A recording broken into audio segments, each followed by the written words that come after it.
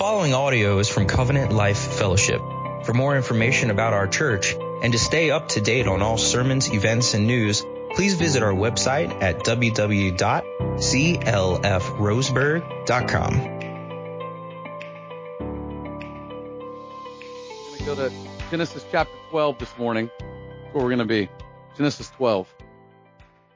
This is a good word for us this morning. It's a word of challenge. It's a word of encouragement. It is a crazy story.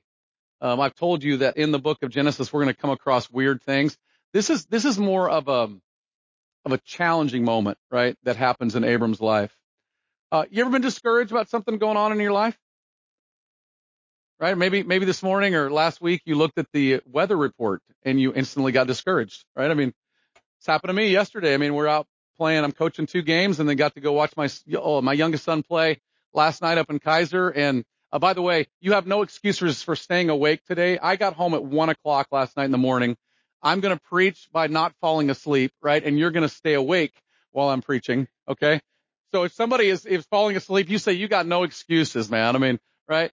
And yesterday, just a beautiful day, and looked at my weather app and wish I hadn't. I mean, it's just like, what is going to happen next, right? We're snow possibly on a Wednesday. I mean, come on, what are we doing, right? I mean, right? I know. So, I mean, discouragement happens, right? I mean, friends that you thought were friends, but they're not. A job that you thought was the answer to your financial needs doesn't work out. The house that you waited so long to build or buy is suddenly like Tom Hanks's movie, The Money Pit. Anybody seen that movie? Right? I mean, it's like, oh my word, what did we get into here? Right? I did not know there was mold there. Right? The spouse that you've waited so long to meet never comes along. The baby that you can't wait to have is never conceived or never brought to full term. I mean, these are heartaches. And in moments of discouragement and disillusionment, isn't it hard to not get out ahead of God and kind of, in a sense, make your own plans and your own ideas and do what you think might be best, making snap decisions rather than patiently just consulting God and asking God? It's really easy to do. It's easy to do. Sometimes life throws us curveballs that we're not expecting, and it's discouraging and tempting to try to make something happen without consulting God. But here's another question I have for you, though. Have you ever struggled at times with being judgmental or critical about other people's decisions? Like, why would they do that? What a boneheaded move, right? You see somebody take a particular stand about a moral issue and you get critical of them. Maybe it's an adult child or a friend that makes a decision about a job, a vacation, a life-altering decision that you disagree with, and you find yourself judging their motives, questioning their wisdom, and just inserting your opinion of what you think God says. It's easy to become self-righteous about decisions that others are making with their own lives, and to be honest with you, completely miss what God might be doing. It's easy to do. Well, today we're going to learn about some of these things in the book of Genesis chapter 12. And here's what I hope we're going to learn. It's a really simple statement. And sorry we don't have an outline. Perry left before we could get an outline out to him. So this just has, you got to write today. Sorry. I know it's dark. You'll figure it out, right? I trust you. I'm going to try to talk slowly so you can get this. The best of men are men at best. But God is always faithful to his promise. The best of men are men at best. And some of you who know Alistair Begg, you can hear him in this. God is always faithful to his promise. So please stand with me. Let's read Genesis 12, beginning in verse 10.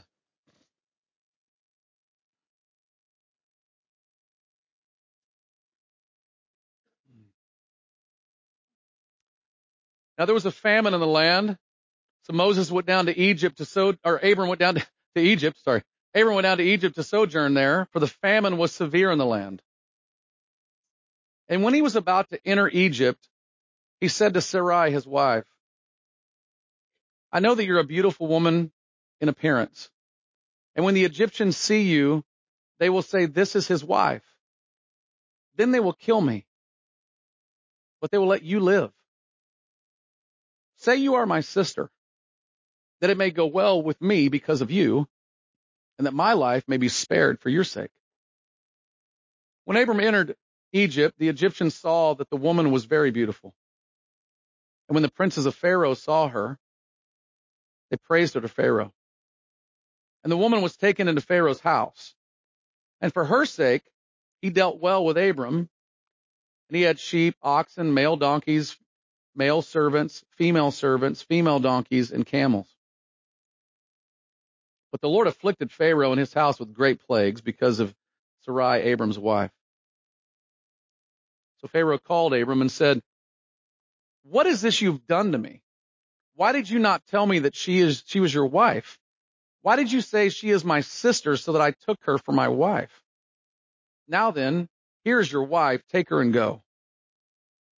And Pharaoh gave men orders concerning him, and they sent him away with his wife and all that he had. Father, would you open our eyes to the truths that are found in this? And would you help us to see, above all things, would you help us to see your faithfulness? Your faithfulness to your people, even when we're not at our best. And your faithfulness to your promise. We pray this in Jesus' name. Amen. Amen. Thank you. You may be seated.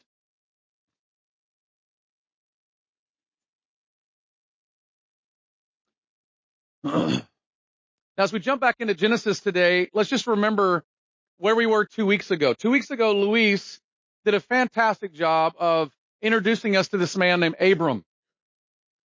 At the beginning of chapter 12 in Genesis, God promised Abram that he would make him a great nation.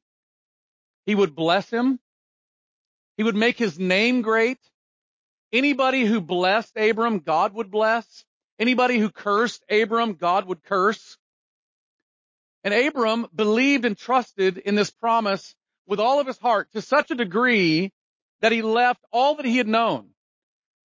There's many indications that Abram left all the riches behind of his father's house, left his homeland, left his extended family behind, left his heritage to go to the land and the place that God had promised to give him. He took his wife and his nephew Lot, who we're going to learn more about later, to the famous land of the Canaanites, which God had promised to give him. But when he got there, he bowed down and worshiped God and thanked God for his promise and faithfulness to him. That's where we are. Now, if you're reading the book of Genesis, there's something very important you've got to see about the book of Genesis. Genesis 1 through 11 is about the beginnings of the world and about God dealing with mankind generally. How God deals with all of mankind and how God sees all of mankind and the purposes for which God made mankind and why he made creation. That's why we've seen, gender roles as an example and gender in the Bible. We've seen all that already. We've seen male and female made in God's image. We've seen, haven't we already, work being given to man. We've seen roles. We've seen sin enter the world. We've seen all of how God deals with man generally. And Genesis 1 through 11 is pointing ahead to Genesis 12, 1 through 3. But Genesis 12, 1 through 3 that I just referenced is a huge turning point in the book of Genesis, and for that matter, the rest of the Bible. Rather than generally dealing with all mankind, we will begin to see from Genesis 12, 1 through 3, how God will bless all nations of the world through the people of faith who are children of this man Abram.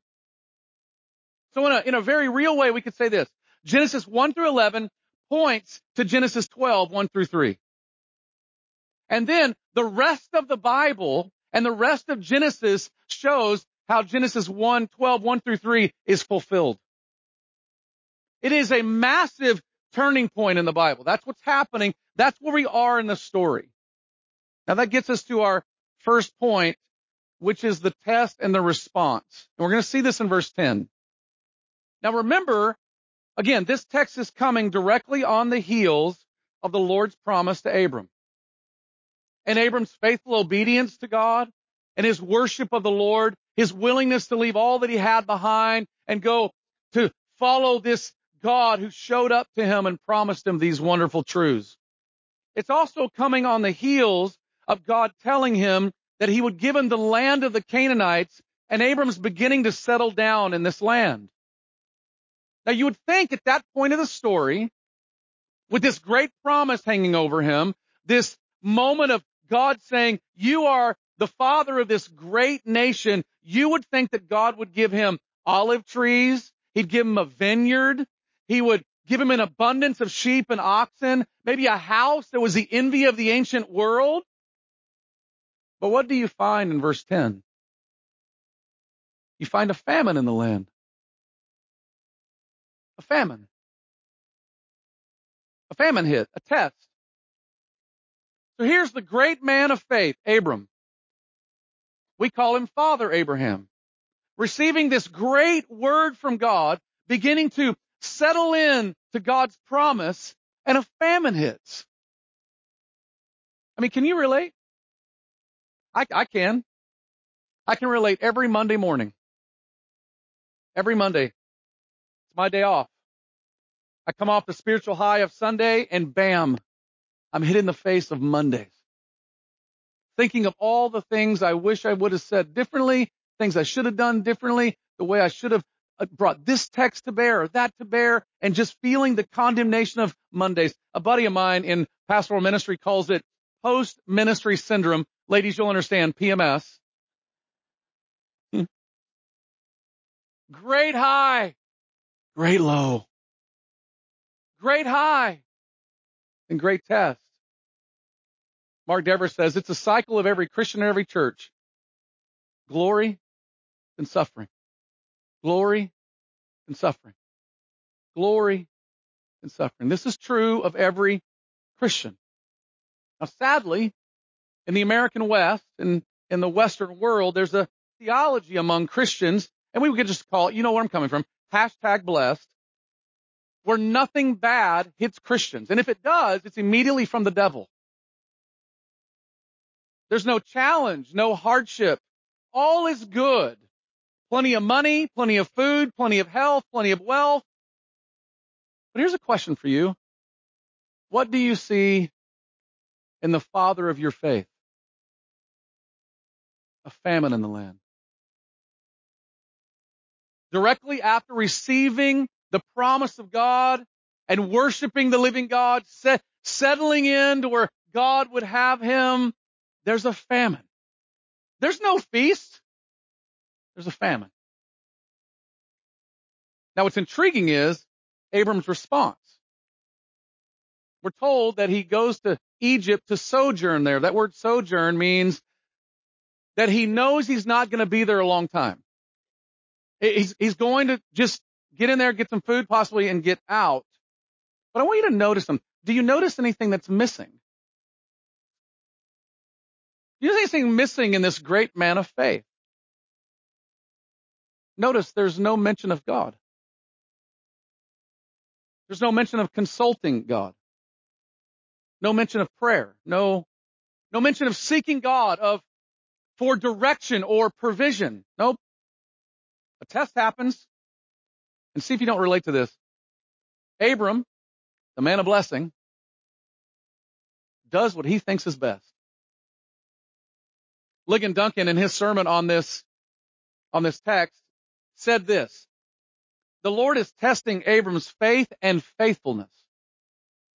And this, verse 10, is setting the stage for the rest of the event as it unfolds in verses 11 through 20.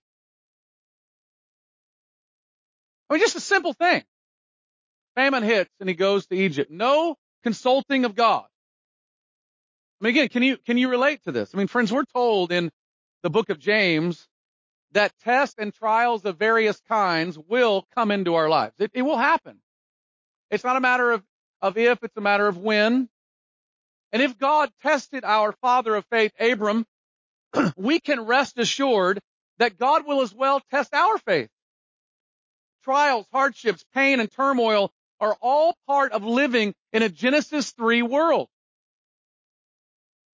Loneliness, barrenness, death, disease, poverty, joblessness are all part of life. And listen, people of faith are not immune from experiencing any of these things. Being a person of faith does not make you avoid hardship and suffering. Better yet, I actually think they make you a sharper target so that God, through you, would reveal to the rest of the world how a person of faith responds to the same trial they're going through. But it's what we do when this stuff hits that matters. Abram did what he thought was best without consulting God. Abram seems to put it in my terminology, seems to have gone out ahead of God and just took matters into his own hands. And it's really easy to do. I'm sure all he thought was, there's food in Egypt. They've got plenty. We don't have any. I'll take my family there. But here's the challenge. Without consulting God, it doesn't seem to be done in faith. Now, the point is, nothing wrong potentially with going to Egypt. But without consulting God, it's not done in faith. And listen, in our lives, it can be as simple as little things. You don't think you can find a spouse? So you get out ahead of God without consulting God. And you begin to make decisions about where you might land or what you might do, or you begin to compromise your standards to settle. And there's nothing necessarily wrong with desiring a spouse. Nothing wrong with moving. Nothing wrong with finding a new job. Nothing wrong with going to find with more prime candidates. Nothing wrong with that. But did you consult God? Was faith a part of this equation? Maybe for some of you, you can't conceive and you have had problems having children. It's painful. I've talked to many of you. It aches your soul. Many of you have gone through miscarriages over and over and over, and it's painful. And Jill and I have gone through the same, and it hurts. And you immediately then consider alternate plans to conception. Nothing wrong with that. But you do it without consulting God. We had this discussion the other night in our elder deacon meeting about this potential need. We need a new building. Everybody needs to know that. This is wonderful. It cannot be our home. We can't be here long term. And we need a new building. We need a new space. But we're not going to do that without consulting God. See? You see the point. Abram's response to the test was to trust his own wisdom rather than consulting God. And as we're going to see, it put him in a serious bind. And that leads to the second point, which is the danger and the hard decision. You'll see this in verses 11 through 16. Now, it's at this point, Abram is faced with some serious, very serious, ethical, spiritual, cultural, and relational decisions. So let's look first at the danger. Let's look first at what is the danger issue. Notice verses 11 and 12 with me that tell us that just as they were about to enter Egypt, he knew that because his wife was beautiful, the Egyptians would take her and they would kill him to get her. Now, there's a few things about this we got to understand and we got to learn first. First, you've really got to love the fact that Abram sees his wife as beautiful. I just think that's fantastic. What a good dude. I mean, I love that she is lovely in his eyes, and you've got to love that. I tell my wife often, baby, when we walk in the room, you're the only one in living color. Everybody else is in black and white, but you are in living color. And in the ancient world, because people live longer than us, they're about double the time or more. Her 65 years of age will be the equivalent of being in her young to mid-30s. So this created a problem. She was incredibly beautiful. And the Egyptians had a law. It's an odd law that if you were a sojourner in their land, you came to visit, and an Egyptian saw your wife and liked her, he could take her by force without any repercussions. It seems odd, but it's true. That's one danger. But there's another danger here that's lingering over the top of all of this. It's that Abram was the recipient of God's promise. Remember Genesis 12? And if Abram dies, what happens to the promise? Can you feel the dilemma he's under? He's got this challenge on his hand, and it's not an easy one. Now, let's be honest. It seems to that he's put himself in this situation without consulting God, and he's between a rock and a hard place. He's in a really true catch-22 moment. So what does he do? Well, look at verse 13, and ladies, just think if you like this dude or not, right? I mean, he tells his wife to tell the Egyptians that she's his sister. Okay, what? What? I mean, for real? Right? And before you go, you look at your husband and say, you do that, we got major issues here, right?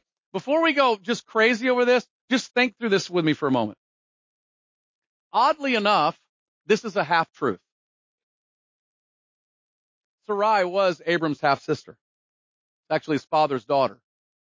Now, before you throw open your mouth, right? I mean, you're like, ugh, you know, I suddenly just like started itching everywhere, you know, like, right? I mean, what is happening?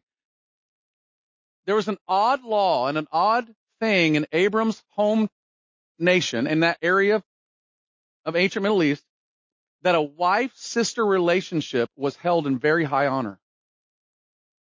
To such a degree that Derek Kidner wrote this, and I found this fascinating. A husband would even legally adopt his wife as sister to increase his authority and the status of the marriage.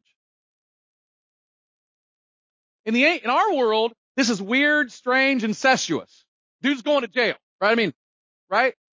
But in Abram's world, totally legal, and not only that, even sought after. It's half truth. Secondly, in the ancient East, there was a rule called a law called the brother rule. Brother rule, and just this is I'm giving it to you in English so you can understand it a little bit. And as Paul would say, speaking to you in human terms, right? I mean, whatever that is. How does Paul speak in human terms? I don't want to get anyway. All right.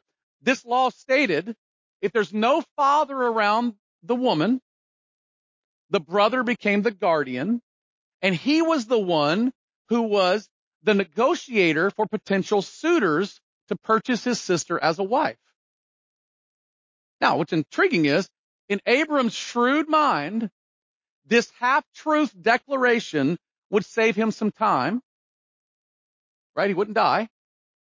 It would buy him time, save his life, to figure some things out as they navigated through Egypt to get food, and then once they navigated through that, then they could just get out of Dodge and be okay. He would have negotiated with whoever wants his sister way before ever giving her away, knowing he could buy some time, and then it would just save his life in the process, and then when they got enough food, they can go back to the land of Canaan and be fine. And then finally, notice his motivation in this. And this is where it begins to get crazy.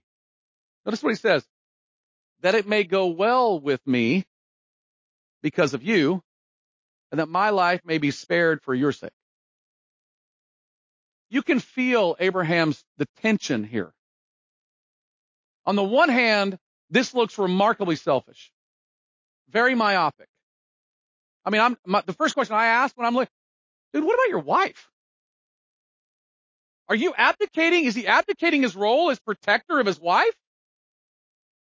Is he hiding behind Sarah's skirt? But there's another problem. He's trying to protect the promise that God gave him. If he's not around, there's no fulfillment to the promise. And he's not thinking as well, right? If she's not around, there's no fulfillment to the promise because he hasn't heard that yet. So how is he to faithfully protect God's promise And his choice is just by a subtle, shrewd deception. We would call them little white lies. Now let me say here what I said at the beginning. Do you see how easy it is to judge somebody else's decision without knowing all the facts? It's easy to be critical of Abram's decision from our historical, and let's be honest, our very comfortable point of view. I mean, y'all are sitting in nice, cozy seats in an air-conditioned environment. Maybe air-conditioned. Comfortable. But I don't think we can appreciate the immense pressure he's feeling. The obligation to God's promise that God gave me this promise. I've got to protect this promise. The desire to protect himself, and he thinks this is the plan to protect his wife as well. It's why we've got to be very careful to not throw shade on Abram, and let's be honest, on others who make decisions that we may not agree with without knowing all the facts, all the pressures, and not being in their shoes. Now, Abram's plan potentially would have worked if not for one thing. Pharaoh. Notice verses 14 through 16. Abram's wife was so beautiful that the men saw her and told Pharaoh about her. And Pharaoh decided to take her. What's intriguing is, remember the law of negotiation? With the king of Pharaoh, king of Egypt, there is no negotiation. What he does is he says, go get her for me. Here's the price that's fair, and bring her back. There's no negotiation. Abram's plan takes a severe hit. He thought he could protect God's promise. He could protect himself, potentially protect his wife, but he did not factor in Pharaoh. All Pharaoh has to do is offer the half-brother Abram whatever he thought was fair, whatever Pharaoh thought was fair. Give it to him, which happens in verse 16, and take Sarai as his wife. And Abram, we're told, is treated well by Pharaoh because of Sarai, but he loses his wife to the king's harem. Now, just for a moment here, just draw some things out of this with me. I mean, this is, can you feel the tension in this? Friends, life is made up of complex, challenging choices. And sometimes danger lurks in those moments, listen, that we don't even see. Yet here's the father of faith making a decision that makes him incredibly wealthy, but at the cost of losing his wife to Pharaoh's harem. I mean, can you imagine the angst that Abram is feeling at this moment? Yes, he's got the female donkeys that are listed in the text. That's the equivalent of somebody giving you a Mercedes today. It's the best ride available. Royalty rode upon that. And life is like this, hard, challenging choices. And you can almost hear in this moment Jesus' words when he said, what will it profit a man if he gains the world yet loses his soul?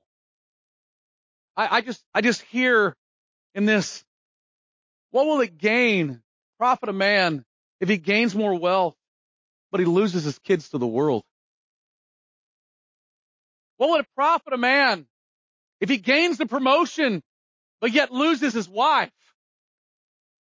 Life is made up of complex, challenging choices. And for the child of God, those decisions cannot be made without consulting God.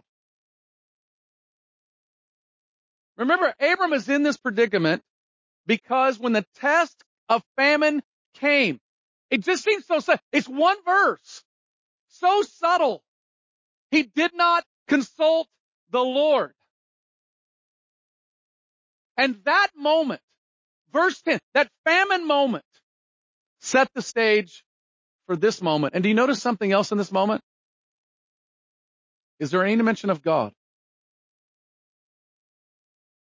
He does it again.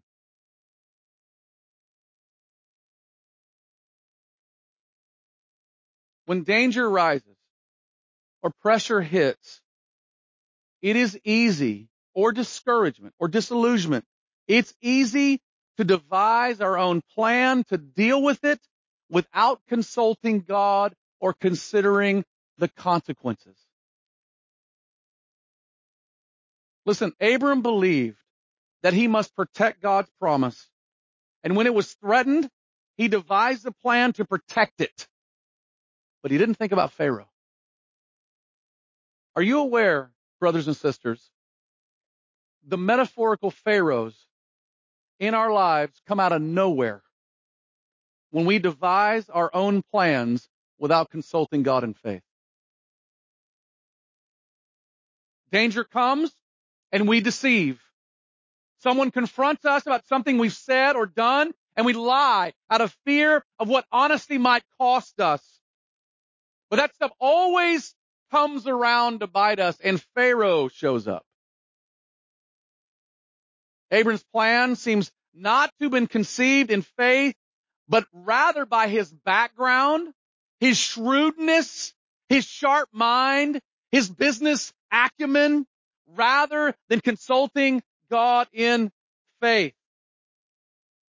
So here's Abram in the land of Egypt, has all the possessions he could possibly want. Yet his wife is now in the possession of Pharaoh. Let's see what happens next in verses 17 through 20, which is our last point this morning, the protection of God. In verse 17, it's very clear that the Lord intervened. It's almost like God steps in and just says, enough's enough. Abram, if you're not going to protect her, I will. And he sent plagues to Pharaoh and his house. Now, this is important. Again, you know how important the original hearers would have been to us in this. If you're an original hearer of this story, so Moses is writing this story, they're out of the land of Egypt. The people of Israel have been, taken out of the land of Egypt by Moses. He's writing the story of Genesis, and along the journey going to the promised land, he's reading the stories to them. They would read this story, and they would hear, oh, plagues in Egypt happened to our father of faith, Abram. That's what God just did to deliver us out of Egypt. Be a moment of God's on our side. God steps in when it's needed. The original hearers would hear this. And when these plagues hit Pharaoh in Abram's time, you'll notice what he does. Pharaoh confronts Abram about all this. Why didn't you say that she's your wife? And he gets all of his guards and says, get them out of here. Pharaoh knew. We're not told how Pharaoh knew. We don't know who dropped the idea in his lap that Sarai was Abram's wife. We don't know any of that. We just know that he knew. And he knew and then confronts Abram and he sends Abram out. Now what you'll notice is he sends him out with all of Pharaoh's wealth.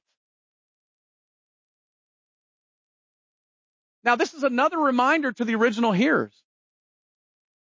Because in the book of Exodus, when they're leaving Egypt, the Egyptians want them out so bad, they give them wealth upon wealth upon wealth to get out. Just stop the plagues. We're done with it all. And Abram and Sarai leave Egypt, heading back to Canaan, escaping the dangers of Pharaoh's harem, very wealthy people. Now the famine is no longer a concern to them. Wow. Does this fit in your biblical worldview stuff? So there's some important things we should draw out of this that we just cannot miss. First, it seems that Abram came out of this pretty well, doesn't it? You're like, oh, hey, dude got his wife, got some money. He's heading back to home with everything you can imagine. Hey, Abram, They probably more subtle, like, behind Sarai's back, like, hey, got a baby, right? You'll notice something too in the text. God never rebuked him. We're also told that, and it's in the text, that nothing terrible happened to Sarai. From all indications in the text, while she was a member of Pharaoh's harem for a short time, her purity was kept and he didn't violate her. We know that because if he took her as a wife, it would take almost a full year to get her prepared to go into the bridal chamber with Pharaoh. But that's not the end of this story. Abram does become a man of great wealth. But I want you to notice something. His wealth becomes a constant reminder of what happened in Egypt. Here's a question for you. Can you imagine that with each ride on that female donkey, that Mercedes of the day, that he would think back to the day when this donkey was given to him for his wife? His wealth reminded him regularly of the decision to put his wife at risk. But his wealth also became a significant source of contention between him and his nephew Lot's herdsmen. We're going to read about this later. They begin to bicker over the wealth. They fight over it. Like a family feud over an inheritance. Anybody else ever had that problem, right? As old as Genesis. But there's one particular painful part that I want you to notice. That when Pharaoh gave him all of this wealth, you'll notice it just kind of throws out to us. He was given female servants. Egyptian female servants. And one female servant in particular was named Hagar.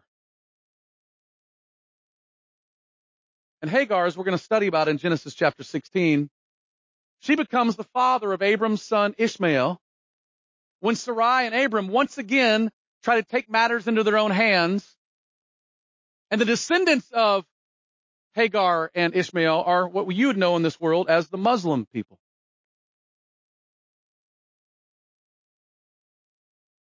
We're still feeling the effects of Abram deciding one day to take matters into his own hands. Abram's wealth that he attributed from Pharaoh for Sarai becomes a grief to him. Because he failed to consult God on the day of testing, because he put himself in a compromised situation. But the other thing I want you to notice here in this story is notice God's faithfulness despite our failure.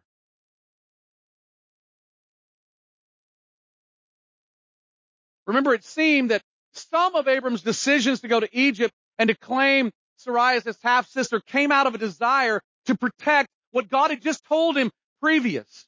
In other words, Abram took what God had told him so seriously that he felt an obligation to protect it at all costs. And to some degree, this is honorable. There's something about being so kingdom focused and wanting to protect God's word and God's gospel and God's glory. That can be a really good thing when it's in its right place.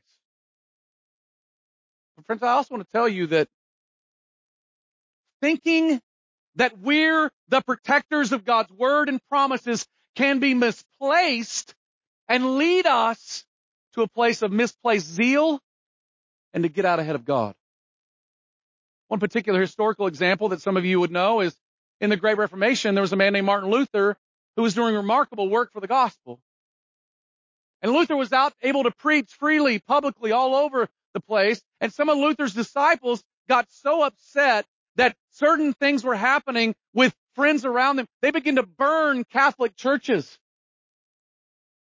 To say to the Catholic churches, you can't stop the gospel.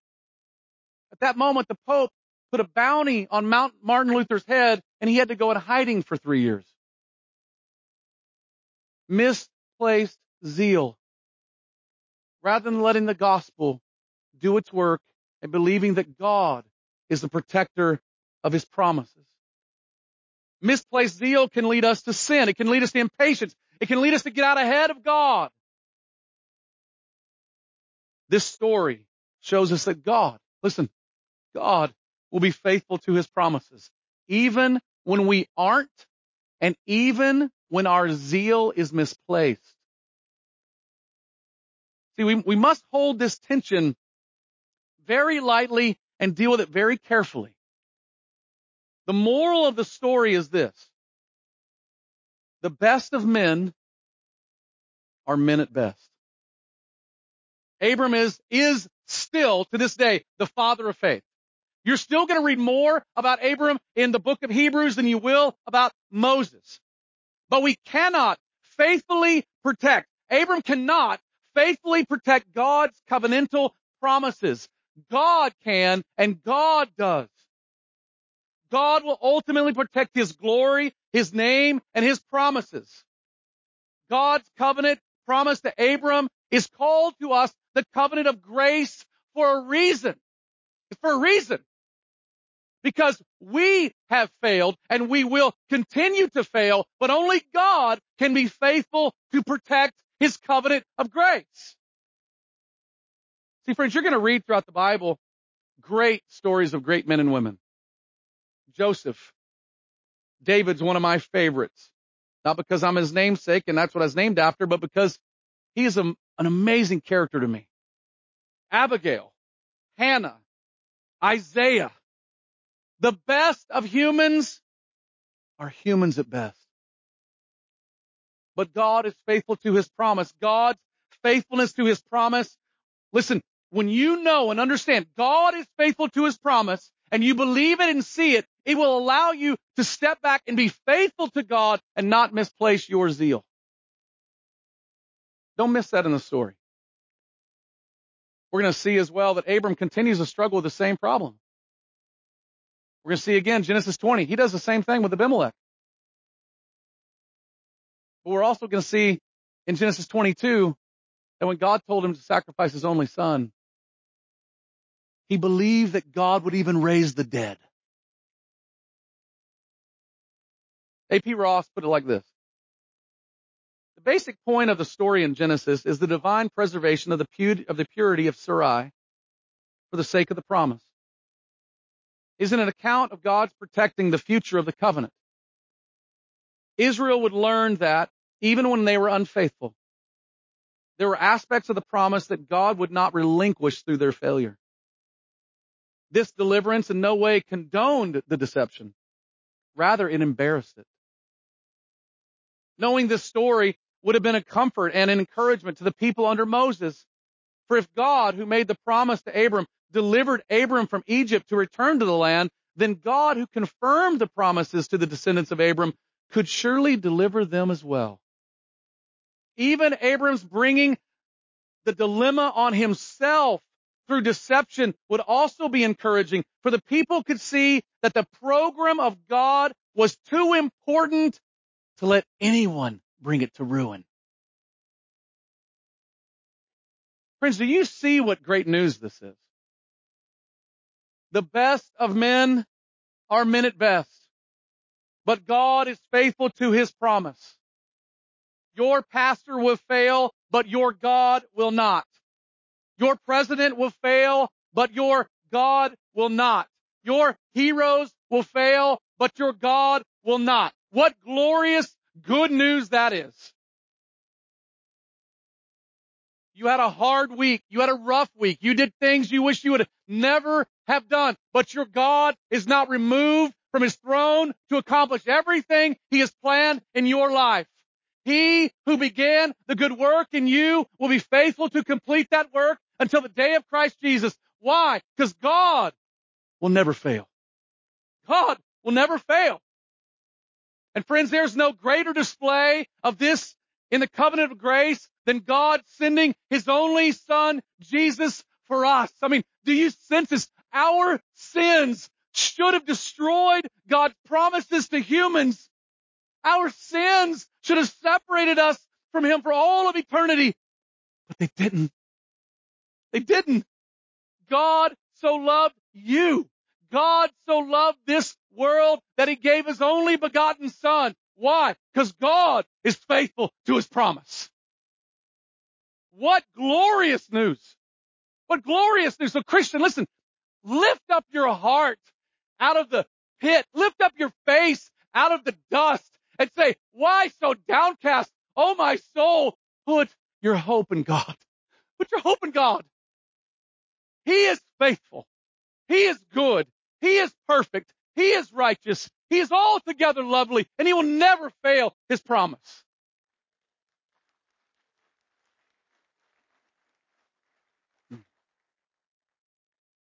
Let's pray.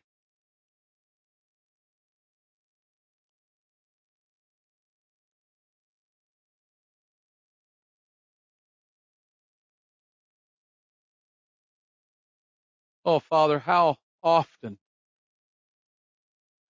in my heart and soul have I thought your work has been squandered by my stupidity. How often have I spent more time navel gazing than lifting my eyes up to the hills and marveling that my help still comes.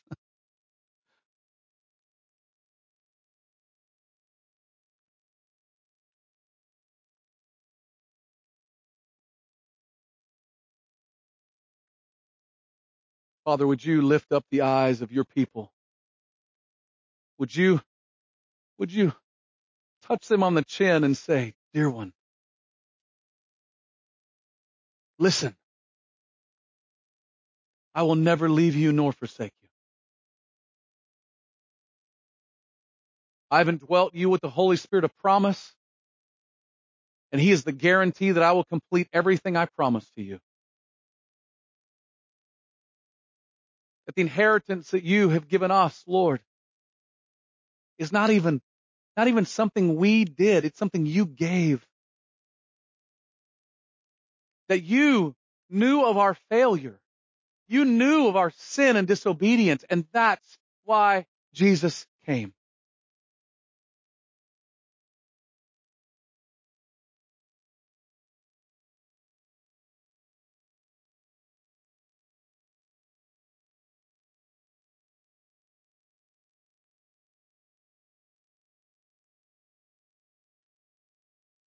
Just as you're praying this morning, just had a sense today that so many of you are tired. You're discouraged. Some of you, it's because of expectations that you have that are not happening. Some of you, it's because the hopes and dreams are looking like they're not going to be fulfilled.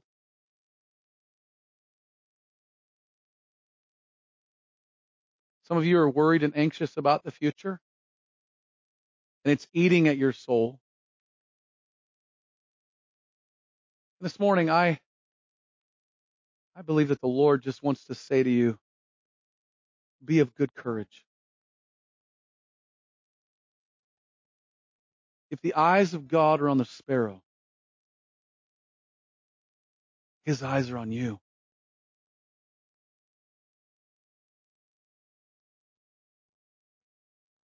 If the lilies of the field have clothing, are you not more precious to God than those lilies?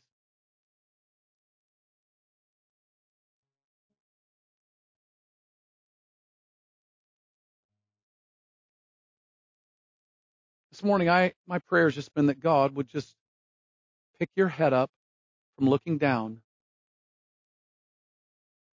and lift your eyes to the protector of the covenant, to the protector of the promise.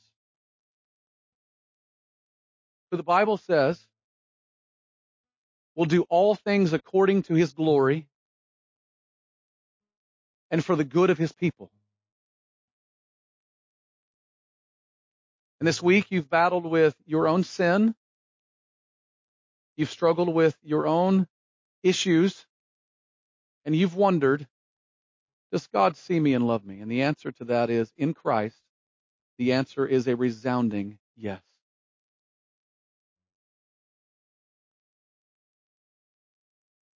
We know love by this, that he laid down his life for us. There's no debate in heaven anymore. No discussion in heaven. about how God loves you and cares for you. Pick up your eyes and see the ascended Christ, who died for your sins, pierced for your transgressions, rose again from the dead, and is now seated at God's right hand, where, listen, he is now, right now, interceding for you.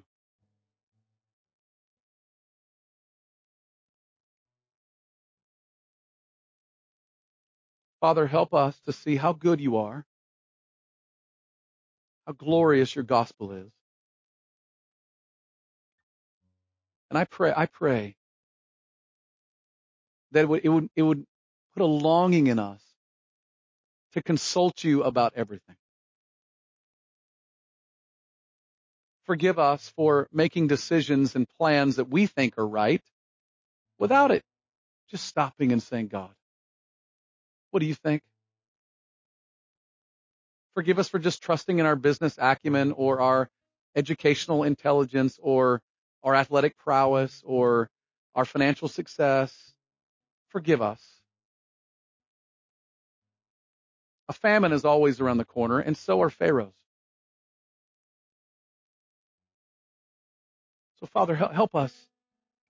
Help us to consult you, to come to you. Because you're good. And you do good to your people.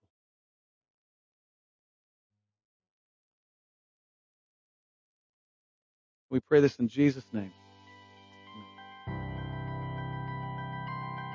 This sermon has been proudly given in response to cherishing the gospel of Jesus Christ.